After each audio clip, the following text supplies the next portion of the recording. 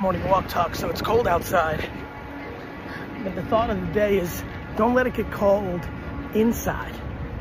Don't let the world's negativity, other people's anger and bitterness, disappointment in something that didn't work out in the last couple days, weeks, months, don't let that seep into the inside.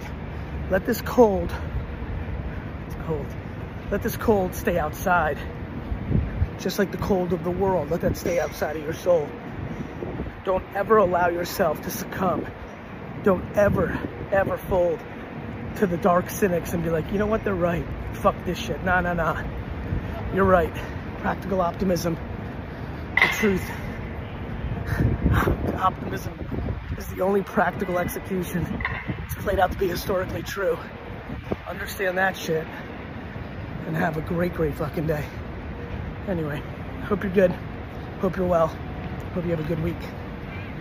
Oh, let's go Rangers. Big game tonight.